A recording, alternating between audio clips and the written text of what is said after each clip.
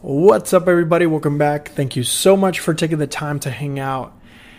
And in this video, we're doing things a little bit differently. This video is about me finally understanding the Insta360 Go.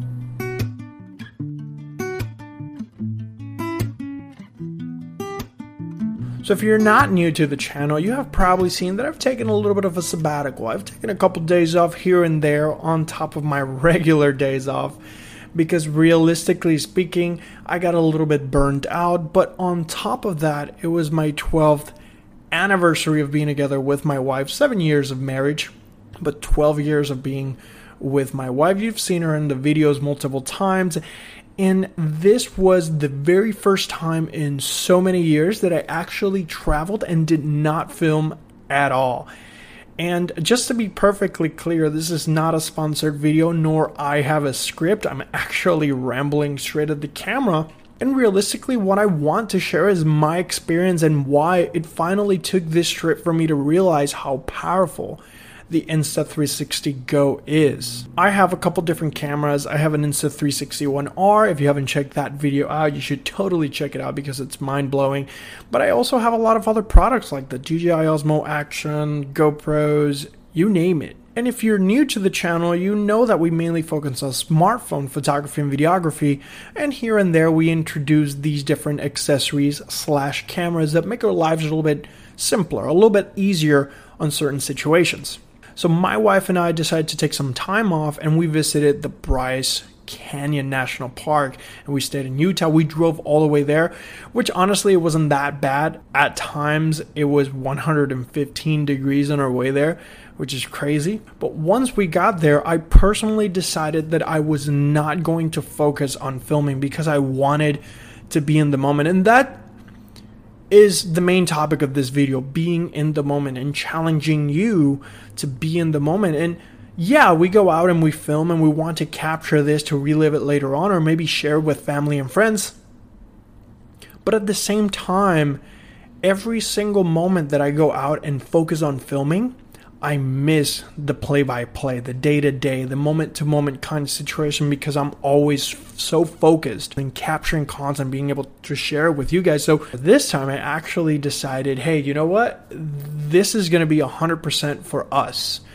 And I did, of course, included some footage and some pictures. If you want to follow me on Instagram, I do have a couple pictures, and I will continue to post more about this trip, but realistically, I did bring a lot of gear for this trip. I brought my Canon EOS R, which is what I'm using right now to film. I brought my iPhone, my Pixel 4a, Insta360 One R, and of course the Insta360 Go. But once we got there, it just hit me, man, this is like 12 years together. This is our anniversary trip. I want to be in the moment. I still want to capture some things. So I brought my smartphone, but I finally got and understood the idea behind the Insta360 Go, like, incredibly. I found myself in awe at the beauty of Bryce Canyon, being able to go on hikes and capture the content, but I was actually looking at the content with my own eyes. I was not looking through a tiny screen, and this was amazing. This was one of those moments where I realized how often we get disconnected from the world when we're trying to film and share what we're seeing, what our experience is with the world. And I was so happy that I was able to not only capture really good video with the Insta360 Go, but I was also in the moment. We hiked the Navajo Loop Trail and the Queen's Garden Trail, and the whole situation was about an hour and a half, an hour 45, because, you know, we took our time, we took some pictures here and there, and we're just taking our time to enjoy the scenery. But the crazy thing is that I was able not only to use the Insta360 Go with the pendant, which is by far one of my favorite methods of capturing POV or point of view video. Just simply put on the pendant, slap the Insta360 Go, and you're ready to roll.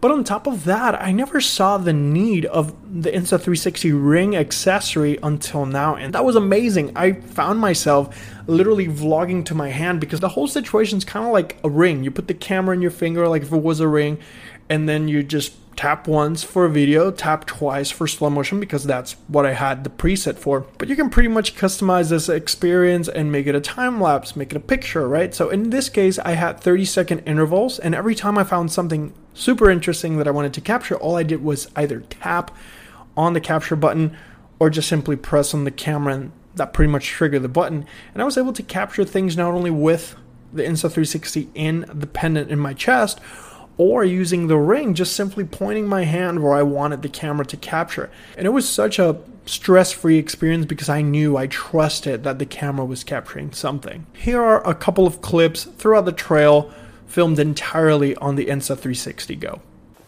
I wanted to take a quick second to do a little vlog test. I'm actually using the ring adapter. This is the little accessory where you can actually use your Insta360 Go as a ring. And right now I'm actually talking to my hand. And it's an easy and effortless way to vlog on the go without bulky cameras. I'm actually using only the Insta360 Go and my phone for this hike at Bryce Canyon.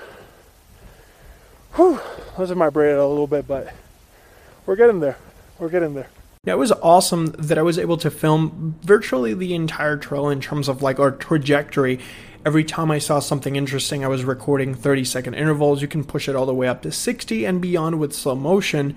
But the Insta360 Go has become one of my favorite capturing solutions when I want to be in the moment. Whether I'm riding my Super 73 bike or I'm hiking, which, by the way, there's going to be a lot more hiking now because we got the itch from this last trip, to just simply recording point of view and time lapses and things like that otherwise would require you to set up a camera, set up a tripod and things like that. So I'm very, very happy that I had the opportunity not only to film some of these scenes with the Insta360 Go, but that I had the opportunity to enjoy the moment with my wife, right? It was a celebration for all this time, and that's why you have seen kind of like I took a little bit of a step back from creating content for a little while, just so we can kind of like reveal being at home all this time and only seeing this camera and this computer can get a little bit overwhelming. So if you're going through something similar, you're not alone. And if you're considering traveling and going out and exploring like we did